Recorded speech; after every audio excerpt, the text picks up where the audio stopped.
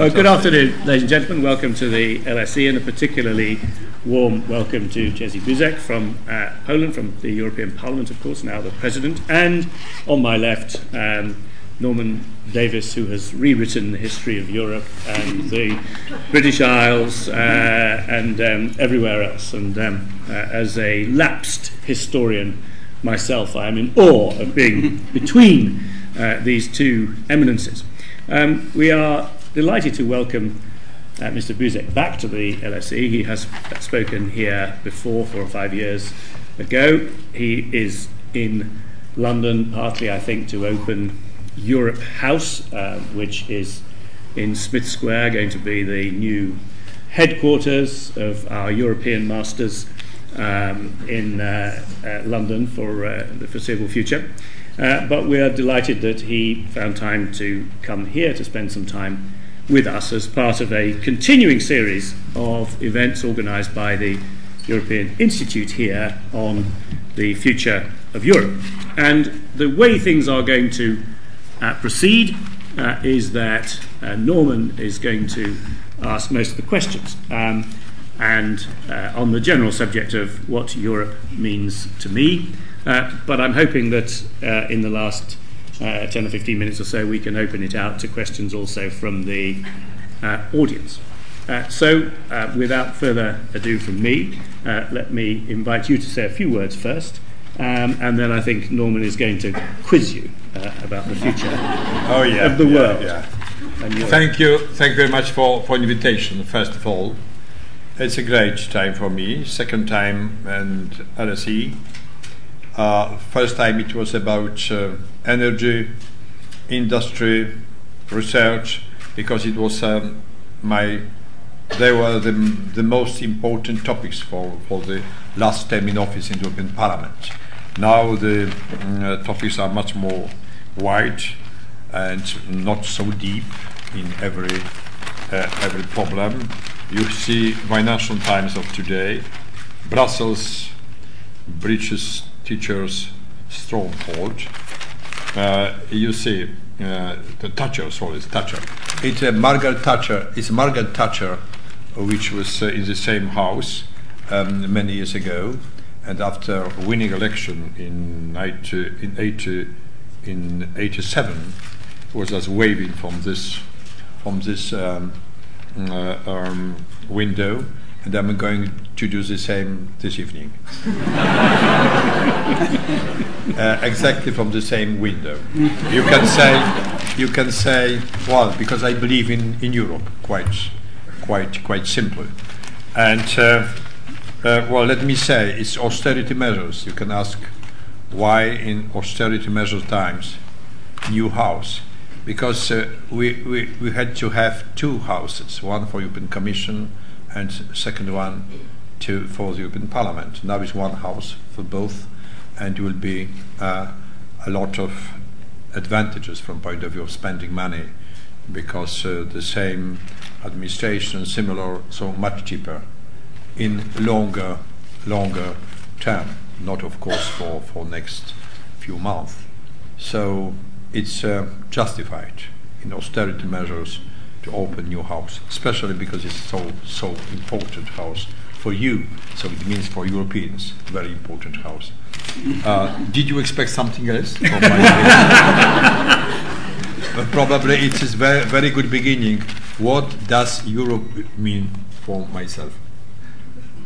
Just to open such a houses for exchanging views. We want to inform British citizens, and also all of you being here in LSE, for example, studying from all over the world. What does it mean, Europe, European Union? And it's very important, we also want to take information from you. What does it mean, Great Britain, Commonwealth, and what you expect from the European Union? Through this house is a very good place for exchanging information on those sides. So it's something about Europe. Norman. Well, Norman Centre didn't expect something like that, because he proposed me to talk about all the difficult biography of myself. No, everything is open. I wanted to start, however, by asking about identity. In your country, as in mine, there are many people who think that the European Union is undermining our national identity. And I wondered whether you, after becoming President of the European Parliament, whether you feel less Polish than you did before. Well, it's really an interesting question even for me, because I must try to answer this question. Maybe first time I have in front of me such a problem. Let me say, we cannot stop being born in the country, national country, with certain language. Having some age like me, not being very young, to change suddenly to say I'm not Polish, I am something else. But for me, Europe, as a matter of fact, was a dream. So because it was the dream for many decades in my country, and we were fighting for Europe to be inside, much, much stronger, I believe, that you, British. Because for you, is Commonwealth, everything is open for decades, for centuries. It was not the same in my country. So it's probably a big difference. For me, Europe is something absolutely wonderful. And we were believing in my country in very sad, grey times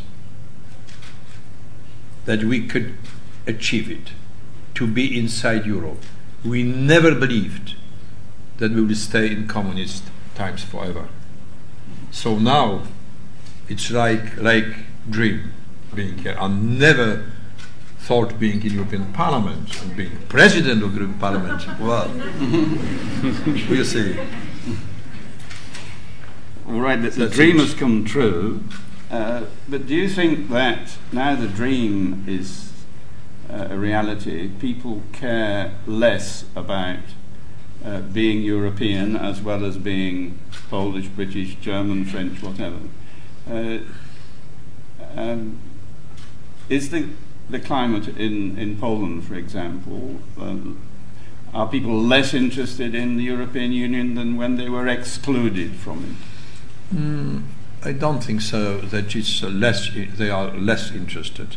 They are interested in different way, because it's not still dream, it's reality, and we would like to have good relations with all the member states and also outside European Union. We would like to compete, to have joint research and money for our universities, to have good relations with all the universities in Europe first of all, and then with other universities. So it's a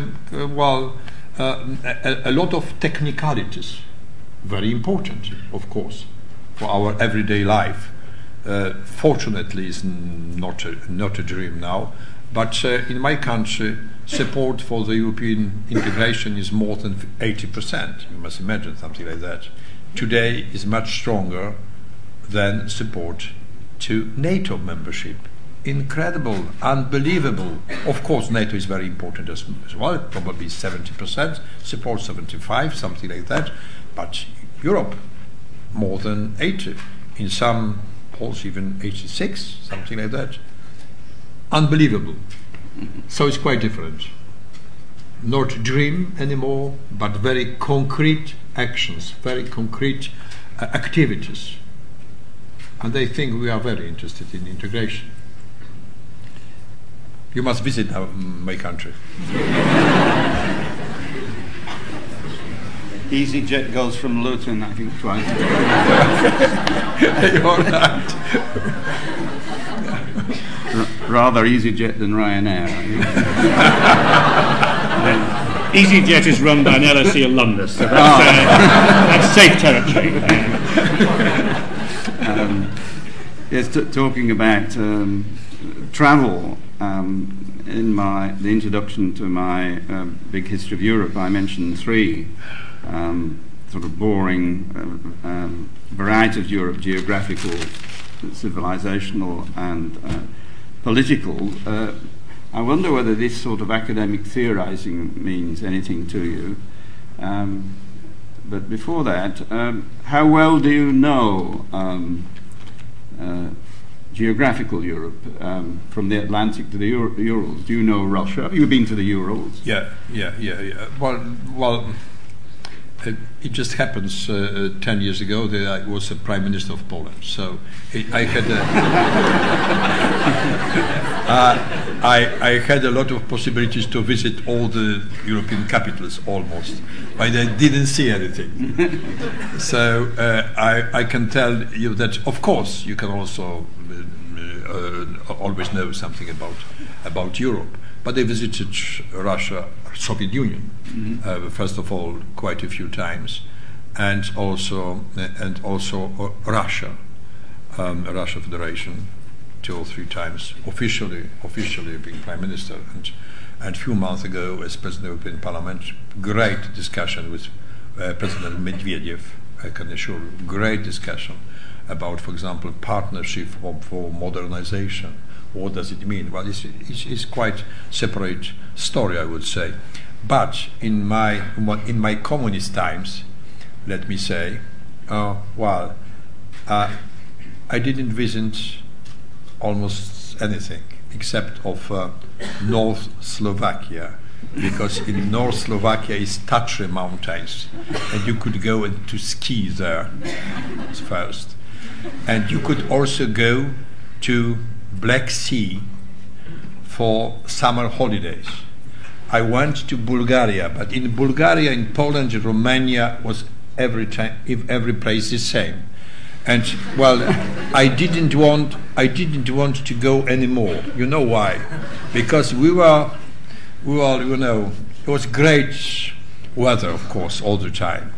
And at 1 o'clock was lunchtime, and we were going to the restaurants. It was written on all restaurants, it is a lunch break for the service. So between 1 o'clock until 5 o'clock it was completely closed, because you know, the waiters and cookers said they must go for a lunch. So we didn't eat anything at lunchtime. I said last time in my history. And well, I was spending my holidays in my country. It was tremendous, fantastic, because I was as young as you, so everything was fantastic. To have some bread, sometimes some vodka, it was great. And you know, so I didn't know it, as a matter of fact, Europe very well, or almost anything. But last 20 years, from 89, Poland achieved freedom. First of all, it was in our country. On June 89, we had free election, as a matter of fact, thanks to Solidarity movement. And later, it was everything what happened in the autumn in Czech Republic, Hungary, and dismantling the Berlin Wall was in November. So from 89, since 89, I have been visiting almost all the European countries, but not before. Before we leave Russia, do you feel that Russia is European? Yes, it is a European country. We are influenced in every country from different cultures, we must say, but it's European country. I believe very strongly in it. Let's move to your earlier life. You were born in the Zaolzie district, which is no longer in Poland. It came from a frontier area. Yeah. An area where the Poles are predominantly Protestant and not Catholic. When you moved to Polish Silesia, did you feel a member of an oppressed minority, not being a Catholic? Well, not at all. And when I became Prime Minister in 1997, and it's more than 90% Catholics in Poland, and Protestant is 0.2%. You must imagine, 0.2% not 2%, much less. 10, because, well, not everybody is studying mathematics, so.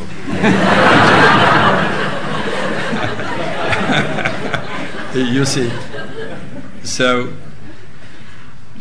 in such a country, Prime Minister, Protestant, well, is incredible. And Polish bishops, Catholic bishops, they said, tremendous, fantastic. Nobody will be complaining that Poland is a xenophobic country. So they were very pleased and very happy about that. So I didn't feel anything what could happen against myself. Everybody knew that it's a small part of Poland, very small district of Poland. And because of history, this district of Poland was not in the state, in the country, Poland, for 570 years. 570 years, starting from 14th century until 19th century. And it was absolutely separated from the rest of the Poland. And Polish were people were of course Polish because nobody influenced them being farmers or something like that. No problem for them. But in this part was a governor or prince or something like that. He was Protestant. It was quite usual on those times that prince was Protestant. All the members of the community was Protestants as well. Mm-hmm. So it was a small part of country with Protestant denomination, and all the others parts, much bigger, are Catholics. Your birthplace is now in the Czech Republic. Yes. Could you tell us what happened when you went back there as, I think, as either as Prime Minister or as President of the Czech Republic. Yeah. It was Czech Republic Prime Minister, and he invited me immediately after a few days after my nomination as a Prime Minister, and we went together to my place, to my home when I was born, because it was a war and it was no in hospital. It was no. Everybody was born in flat homes, and so we spent tremendous time, and people were waiting on me and singing Polish songs. What did they sing? They sang a famous song. I remember you telling me once. But you must translate into English. Oh dear, yes. Because I know these words only in Polish. Yeah. Ojczysty dom. Yes. My father's house. To piękny kraj, dar Ojca Niebieskiego. Aha. Beautiful cry. How many of Polish yes. students are sitting here? My father's house, beautiful country, was given by our Heavenly Father. Yeah, there's something like that, and so on. Yeah. It was not so easy. You were brought up in Gliwice in Upper Silesia, which is very different, although very near, very different part of the world. Heavy industry, coal, steel, dirt. Yeah. Do you feel attached to those industrial parts of the world? Yes. Do you come to Manchester? Do you feel at home? Yeah. Also in Oxford, because you have a lot of industry in Oxford. No, Cowley, not Oxford. Yes. In Cowley, you feel at home, right? Okay. Well, Calais, you mean opposite side of the Cowley channel. is part of Oxford. Very good. Very good. It was no problem for me, because I decided to study at technical university of technology. It was much easier from point of view of communist ideology, because you could feel much safer at a university of technology, technical university, and starting with technical sciences and so on. All the industry was something helpful for me, because I could practice everything, and so it was very interesting. I didn't complain for that, but it was of course very dirty, industrialized. Well, it was it has changed a lot. Over the last 20 years, so it's quite different place now. After 20 years being free country, European Union, and while having big support from the European Union, it's quite obvious we could change it incredibly. For 30 years, you were an academic scientist. You were a chemical engineer. Yeah. Very different from being prime minister or so on. Did you? When I went to China, everybody in between authorities is engineer. So, China is a very strong country, so I think. So it's not something unusual to be engineer and prime minister, I hope.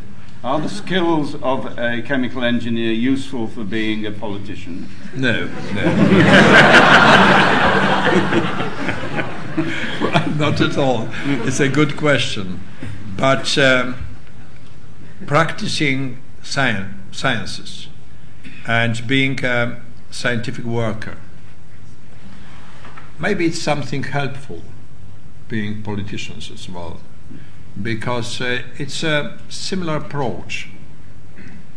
It's your duty to serve something sometimes irrational, because you cannot formulate your main task. You are seeking for the result of your experiments, for example. And it's great if you are sitting at night, let's say 10 o'clock, 12 o'clock at night, and you can find something at the end of your scientific investigations. I loved it, really. It was fantastic. The right article. Many English, Americans, and so on, British articles outside of my country as well. International scientific periodics is fantastic, and there's something similar with politics. Well, politics is much more dangerous, of course, from my point of view, and not so quiet. But you try to develop something new idea. As a matter of fact, if you are true and serious politicians, you must think about new ideas, how to implement them, and to solve the problems of society. And you never know the result of your hard work. You never know what will be the end of your work. Sometimes in scientific work you have negative answer, and they say that negative answer is also answer in the case of sciences, because for everybody after you it is quite obvious she should not go the same way, because it's wrong way. So negative answer is also an answer. And it's the same in politics as a matter of fact, because we must try. Sometimes we lose having good idea. Sometimes we win having bad idea. It's absolutely as in sciences. But on the longer distance, you can check your result in the open society of scientists, or much wider society in the case of politics, of course. You were living and working on the other side of the Iron Curtain. Did you feel then, I mean the 70s and 80s, when you were an academic, that you were living in a European scientific community? Did you have scientific contacts, or were you completely cut off? Every year, or every maybe 5 years, it was better and better, because it was impossible to keep communism in my country, also in other countries, but in my country it was very difficult. I even reminded myself the very what was coming here, very important statement by Joseph Stalin. Do you know who was he? Okay, very good. Introducing the communism to Poland is like putting the saddle on the cow. And it was very true, because we didn't believe in communism. Well, 80%, like today we believe in Europe. We didn't believe 80% of us in communism. So it's very big similarity. So it was very difficult with Polish people all the time, and we were fighting for more and more freedom. So let's say in 70s it was much easier. Some steps back was in the 80s after martial law. As you know, 1980 Solidarity, great 15 months of freedom, and then martial law, and next 7 years, well, without freedom back, but nobody believed it could last very longer. So I would say at the end of 70s and even the 80s, it was open country from point of view of sciences, nothing else probably, but sciences, yes. We had literature, we have contacts, could even go from time to time to the conference to the West. In that same period, I used to come to the Soviet seminar here in LSE, and I never heard such a good quote about Joseph Stalin here. I first heard of you in 1981 when you were the chairman of the first Solidarity Congress. Yeah, that's right. And of course, you've gone ever upwards from then. How do you feel about the terrible feud between politicians of the former Solidarity movement today in Poland? The great split is between parties which both originate from Solidarity. Well, probably something we're dreaming of, as a matter of fact, because now we have two main parties, which both of them, which belong to the same family. Let's say, from point of view of fighting for freedom, for human rights, for free market economy. So from this point of view, it's rather good that we have rather our post-communists now. They of course changed a lot. They has been changing all the time, so they are not the same as 20 or 25 years ago, of course. But still, they are with post-communist CV or something like that. So they are rather not very strong party in our country. Maybe it's better, but of course, we are just worried about the. I must tell you very honestly about the level of the discussion in our country, because it is a very strong discussion and deep discussion on the history of Poland. We're just trying to overcome some differences on maybe to explain to ourselves our history, which was very difficult history. It's very difficult to be in occupied country.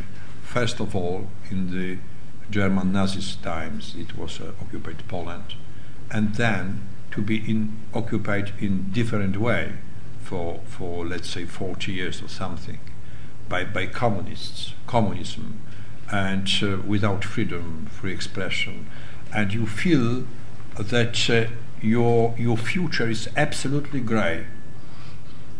It's not black, because nobody was murdering us, so it was not so bad. But still, if you don't have any future really in front of you, what can you do? How can you think about your country in a serious way? So from this point of view, just having two parties which were thinking in the same way, two main parties, opposition, coalition, opposition, thinking the same way about the future, the same, well, I mean the members of the party, about the same way about on the freedom, democracy, free market economy, is not bad result, I think, after 20 years. Mm-hmm.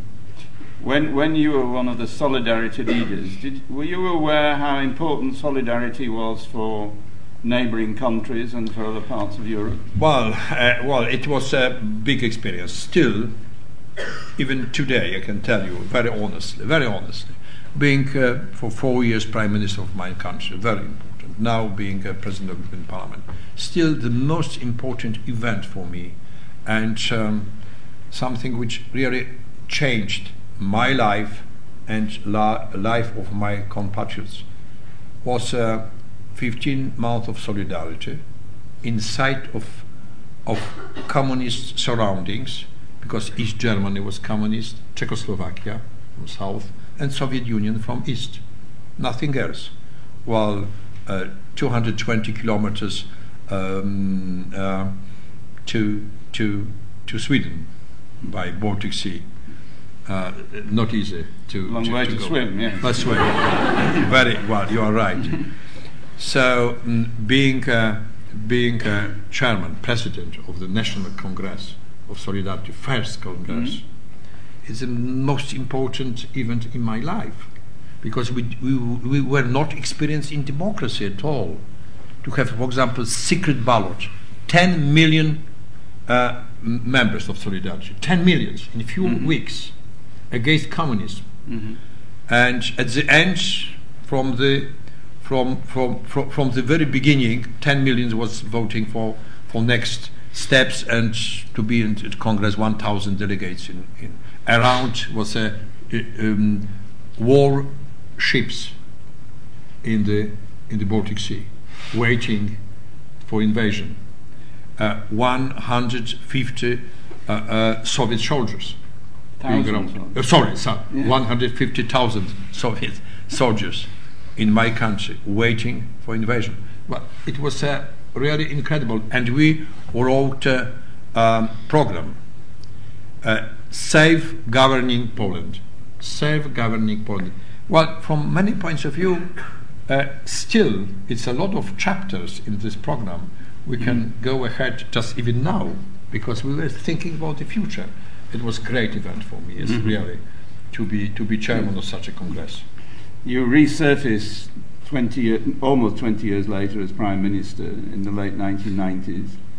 Poland was entering NATO and preparing to join the European Union. Can you explain why there was so much resistance to joining the European Union in the 1990s in Poland? Well, NATO was something natural, because we didn't feel very, very safe in our country all the time, especially being so close to, first of all, to Soviet Union, and then even to Russia, because a reconciliation process in Europe is not very easy. Also in British Islands, it's not very easy, because we have very different European history. So from this point of view, NATO was quite natural, and to get into European Union was necessary to change everything in our country.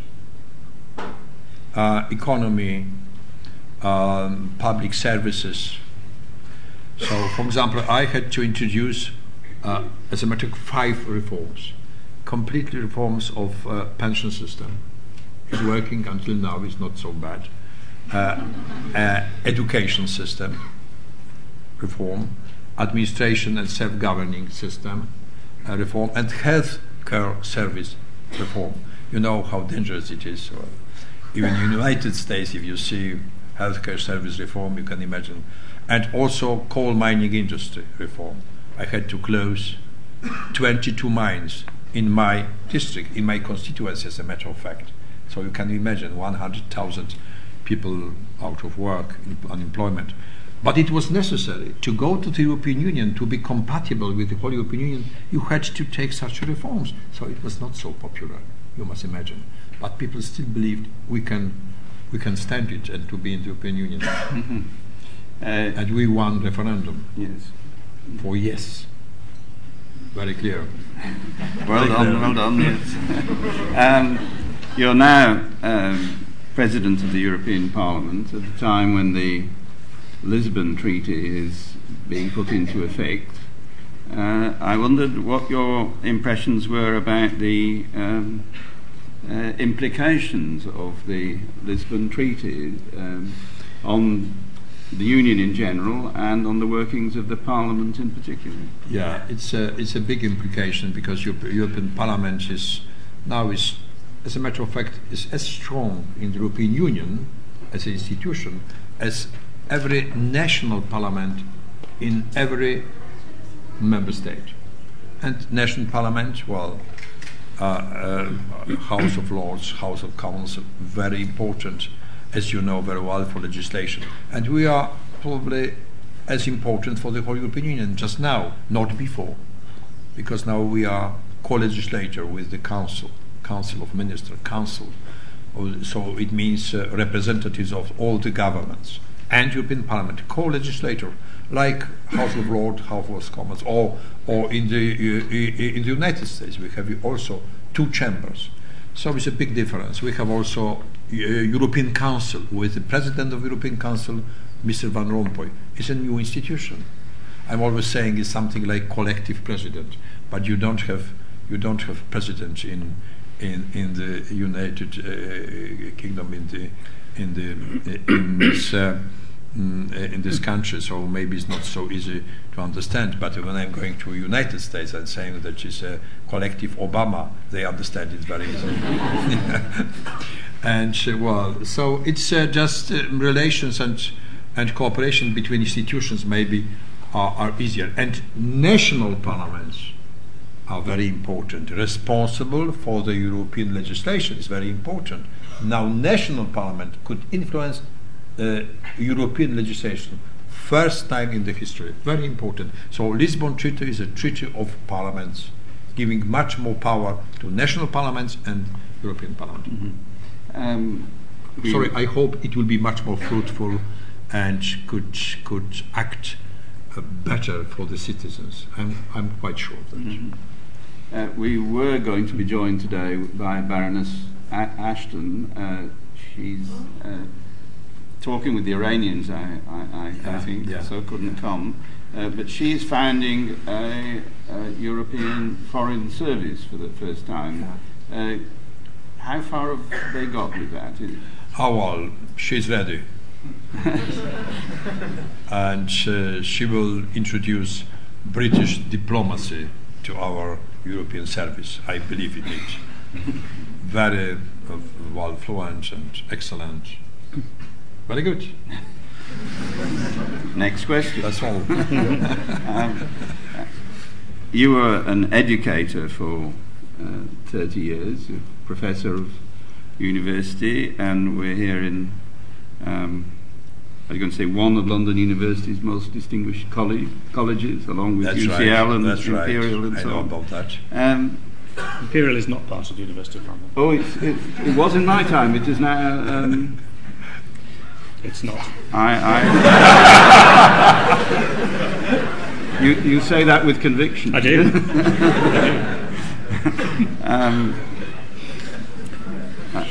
I was talking about education. Certainly, when I was a student here, there was very little education directed towards European citizenship or European awareness. Do you find that youngsters in Europe now are well informed about the great union in which they live? They are not informed very well, except of those students who are just studying European affairs, probably. I think so, because when I'm visiting my country, I see the same, except of students studying European affairs, they are not very well informed. But if you ask, well, are you very well informed about everything what is happening in your parliament and your government? Probably not necessarily. But still, national parliament, national government is much closer to you, so you can see them every time in the screen on the TV, but not with European Parliament, European Commission, and European Council. So we are far away from the public opinion. It's a pity, because we influence about 60% of your legislation, national legislation. 60%. Now we are deciding about European budget. Who knows about that? Please. Okay. Well, great. Well, about money you know much more. Yeah. Well, you are interested. Very good. Very good. So it's not easy to have a contact with public opinion in Europe, of course. because it's a long, big distance. But, I think we like it, to be united in the diversity, to have different languages. Everybody is speaking English, of course, but almost everybody, but still different languages, habits, and it's great. And I think we can also export our model of cooperation to other parts of the world, because I don't think that people are ready to lose their habits, their beliefs. No, not at all. But cooperation like in Europe, fantastic idea. Open the market, open the borders, except of some countries. And, well, okay. Well, when you were a young man, the age of most people here, you left the closed world of Eastern Europe and you came to Cambridge for 1 year. Could you tell us something about the impressions on you then? Well, it's difficult, very difficult. Well, it's one of the things I speak very rarely and even don't like very much. You know, to be from communist country, to come to Cambridge, you know, probably most of you, Cambridge or Oxford, very similar. Probably Cambridge is better. Okay, sorry, Professor. I know you are. I have my Cambridge tie on. Yes. Oh, great! Especially for me. Thank you very much, Professor. Great. Thank you very much. You know, from sad, grey communist country, like, well, let's say no ham in shops, or even no sweet, no chocolate for the children, and lemons for Christmas only. You cannot believe that. You could not buy lemons. It was for Christmas, or orange for Christmas. My daughter and my cousin's son, we went for skiing in martial law in Poland, and they were about 5 or 6 years old, and it was somebody was queuing the small resort in South Poland, and they said, well, it was before Christmas, and they were selling oranges, and they received 2 oranges because everybody could buy only 2 oranges. So I took 2 oranges and went home back. And they put the oranges, was triumph, success story. And both 4 years old were sitting and saying, what's that? They asked me. And they realized the last time they had orange, but 3 years before. So being 2 years old, after 3 years, they didn't realize what's that. Can you imagine? 5 years or 4 years old children are sitting and asking me what that. So you must imagine what was really the country. What was the question?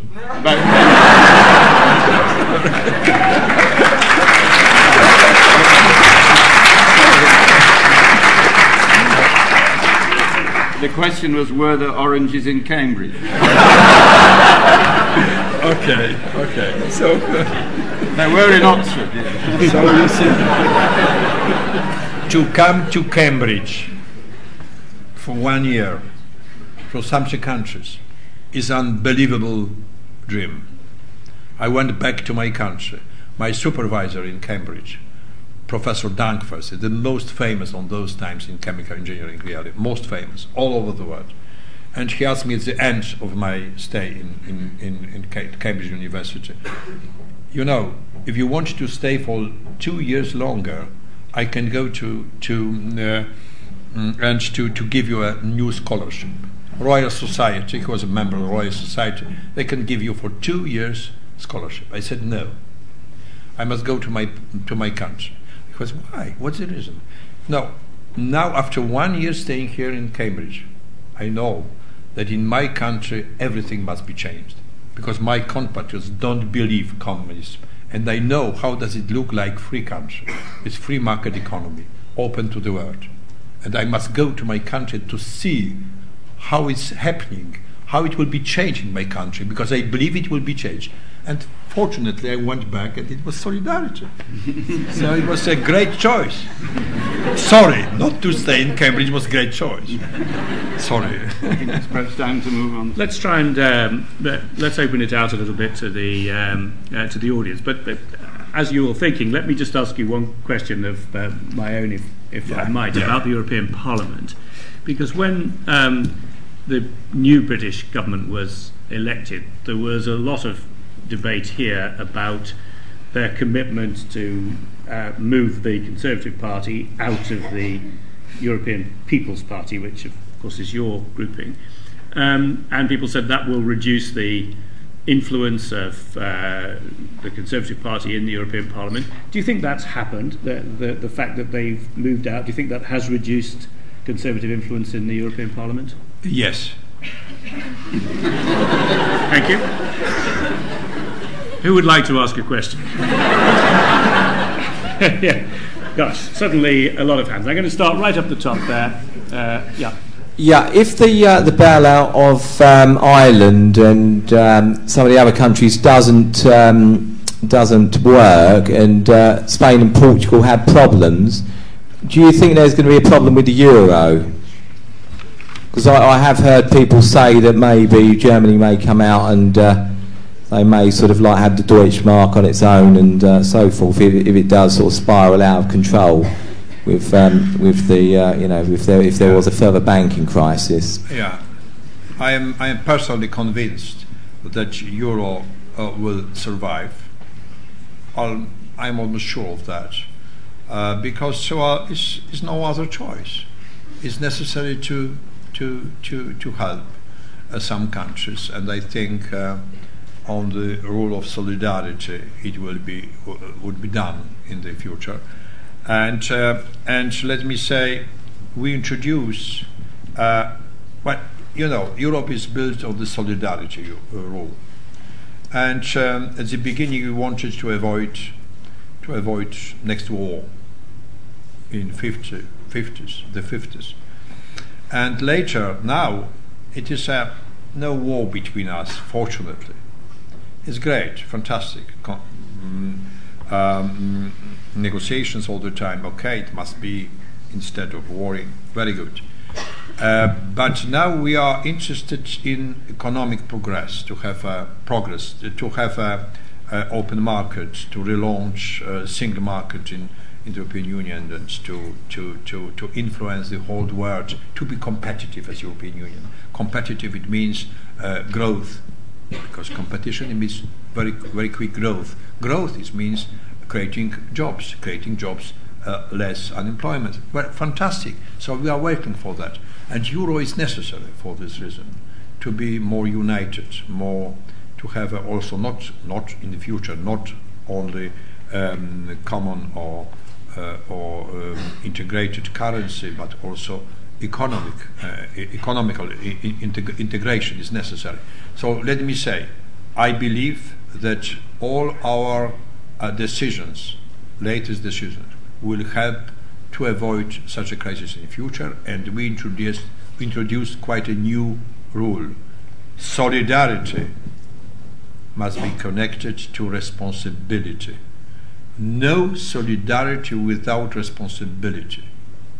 And I think it will be work for the future, and will be surviving for the Eurozone. I'm sure of that. One up there, yeah. Hi, my name is Colin Perlow. I study global politics here. My question is, well, to begin with, I completely agree with what you just said there. And my question is very similar but different. It's okay. It's always good to start with a laugh. How bad an idea do you think it was for Britain to stay out of the euro? And do you think there's any possibility of Britain joining the euro in the future? Yes. Can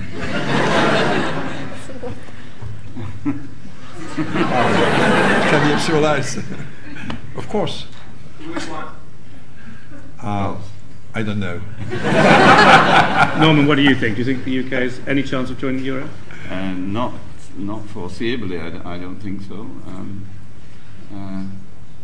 But these are steps of faith as much as, of course, there are calculations behind them, but there simply isn't the right climate for such a Not now. jump. Yeah. Not now. But let us assume that we survive in the nearest future, and will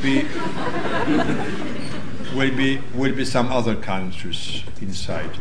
Of course, my country and some others are waiting for that, and it will be stronger, and I think will be very influential.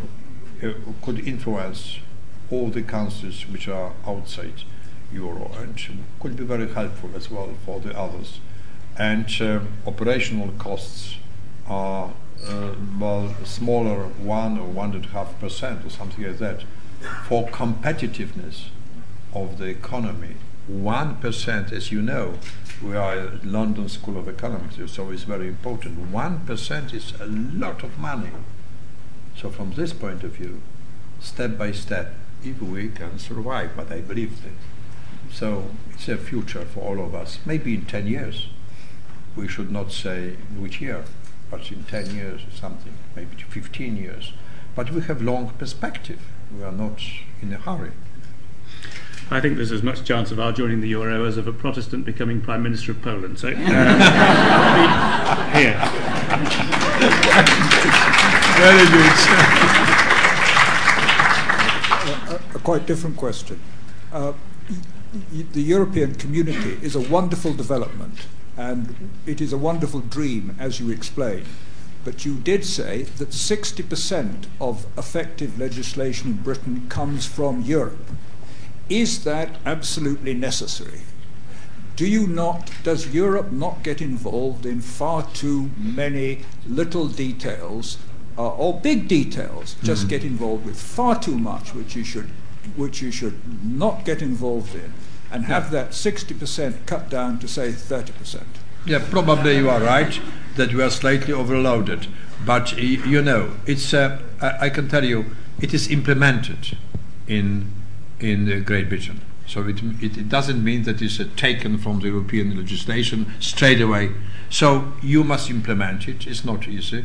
They are, all the time, also before being a member of the European Union, every year was a lot of work in your parliament. You can check it. It's no big difference. Now we have some crucial ideas which are common. For example, single market. So it is working also for Great Britain. We have some issues very important together, like energy issue, climate issue, energy field, and Great Britain is very interested, not only in single market, but also in climate issue, for research, for studies, for our universities. We are trying to make it easier to move from one university to another, from Great Britain to the continent, from continent to Great Britain. It's not easy. For example, from point of view of pension system, you have in every country different pension system. And somebody is coming to at London School of Economics from Czech Republic. And what about 20 years living in Czech Republic, 20 years in Great Britain? What about pension system? You must see how does it work. You cannot do without such a legislation, and so on, and it's implemented in your country. Sometimes it takes a lot of time just to change a lot of things, so it's not easy to implement, but still, it's your national legislation as well. It's not only European legislation. We are influence your legislation because we are in common Europe. Man with a stripy shirt on thing. Yeah. Can you just wait for the mic? Maybe a sec. Thanks. Yes, you mentioned previously the vision behind the European community as it was then, but being preventing war in the future. Yeah. And now you talk about economic growth. Do you think that's enough of a vision to convince many people, in the UK, that are Eurosceptic? I'm not myself, but it's a much harder image to sell. Yeah. And while there may be European House, Euronews, all these channels, do you not feel there should be some strong vision which people can understand and relate to? Well, if you are not frightened, it's not so easy to be together. If you are very frightened and you are experienced by the war, it was easier, of course. And on the other hand, in the time of crisis, it's quite natural, protectionism. Even, sorry, it's not. I'm not saying about Great Britain, about our history, our horrible European history. It's also about nationalism. Is possible. You must imagine what happened in the 30s, last century, after the crisis, very similar to the crisis of today. You must remember, and not to forget about that, because it's just such a time, just to be divided, to take care about ourselves, not about. So it's also your responsibility, young people in Europe, to prevent it, to say no. Just now we need solidarity, more solidarity. It's much more be united and think about each other, because we have a very bad experience in Europe after the crisis, deep crisis. So it's necessary to think on this way. It is your responsibility as well. Woman on the second row at the in the balcony there. Hello, my name is Alexandra and I study European political economy. And I was a bit impressed by the sorrow you put in your stories regarding the communist times. Yet at the same time, now you say that Russia is European. So I was wondering, when did that change of heart happen for you? Well, we were also European, being in communist times. So Russia could be also very, very European, having a quite different, well, not quite different, but slightly different approach to democracy, or to. No, sorry. Well, sorry. Well, Council of Europe and other observers, after the free election in Russia, they said it is okay, more or less. So it's some doubts, but not many. If you compare Russia of today with Russia at the beginning of the 90s, last century, it's a big difference. You must know about that. I was also complaining in my discussion with President Medvedev. And I said the names Anna Politkovskaya, Magnitsky, and so on. And Mr. President said, yes, it is our justice. Well, it's a necessary. Also our judicial system. We must reform judicial system. He said, to be more transparent. And great, fantastic. We're talking about partnership for modernization, EU-Russia cooperation. And it was previous idea in Russia. Can you imagine that modernization, it will be separate places, few, 7 or something in the country, quite separated from the other part of the country, and it will be developed inside, new technologies, new ideas, and so on and so on. And we started to discuss, and he was very serious about saying, no, it is impossible. I said, civil society is a first step for modernization. And he said, yes, we know about that. We must change this idea from the separate places with modernization to the whole country, because we must modernize our citizens first of all. They must start to think in different way. But it's not easy. It's not easy. 144 million people, an incredibly big country, and it must go step by step. So I believe very strongly it's European country with a lot of threats in front of it, and also because of long border with China, you know very well. That's a very long border, and Siberia is completely empty, and you have a very crowded territory on the China side. It's a big tension, incredible. but they really feel European. You can also think about history, 18th century. Well, we should not have doubt about that.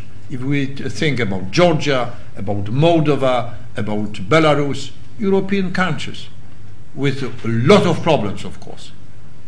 But I'm quite convinced they are European. We'll take one more question right down at the front here. Wait for the microphone, please. You have mentioned about the unity and the European Union as such. Do you believe that Russia could itself join the European Union one day? Well, as you said, Protestant could be prime minister in Poland. so it's maybe the same probability. So not very high, I think, as far as I can recognize situation today. But you know, nothing is for always, for the long.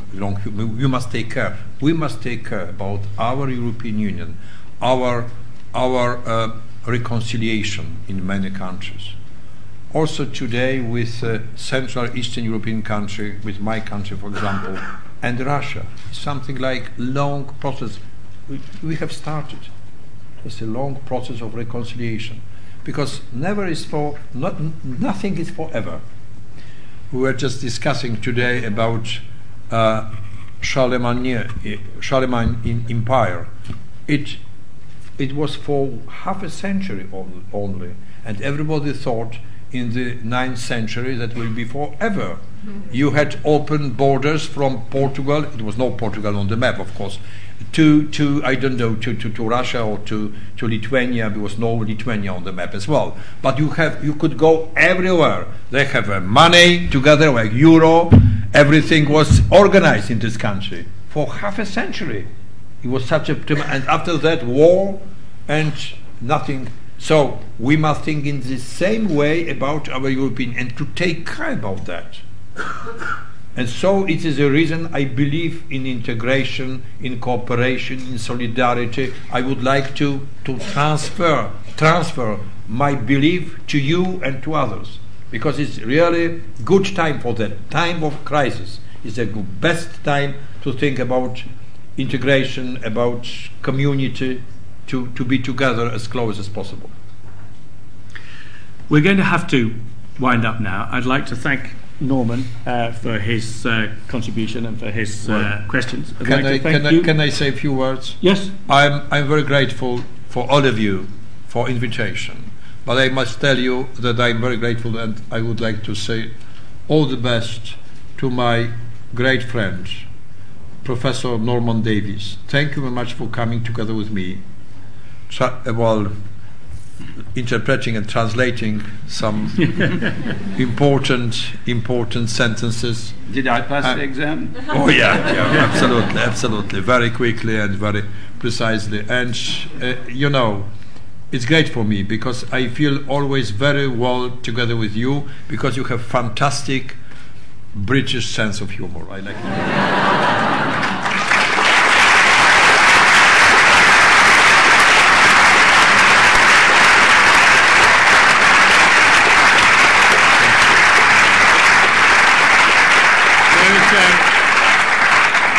However, there's one embarrassment now for you, which is that we give you this cap. And you have to put it on.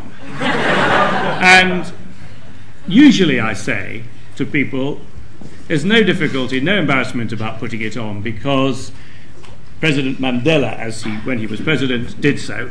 But with you, given your warm tribute to the Democrat President Medvedev, I can say he also wore one of these caps when he spoke here. So that's very good.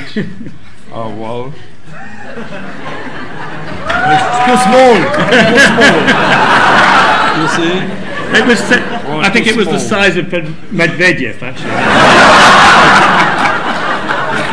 Okay, I make it slightly bigger. Wow.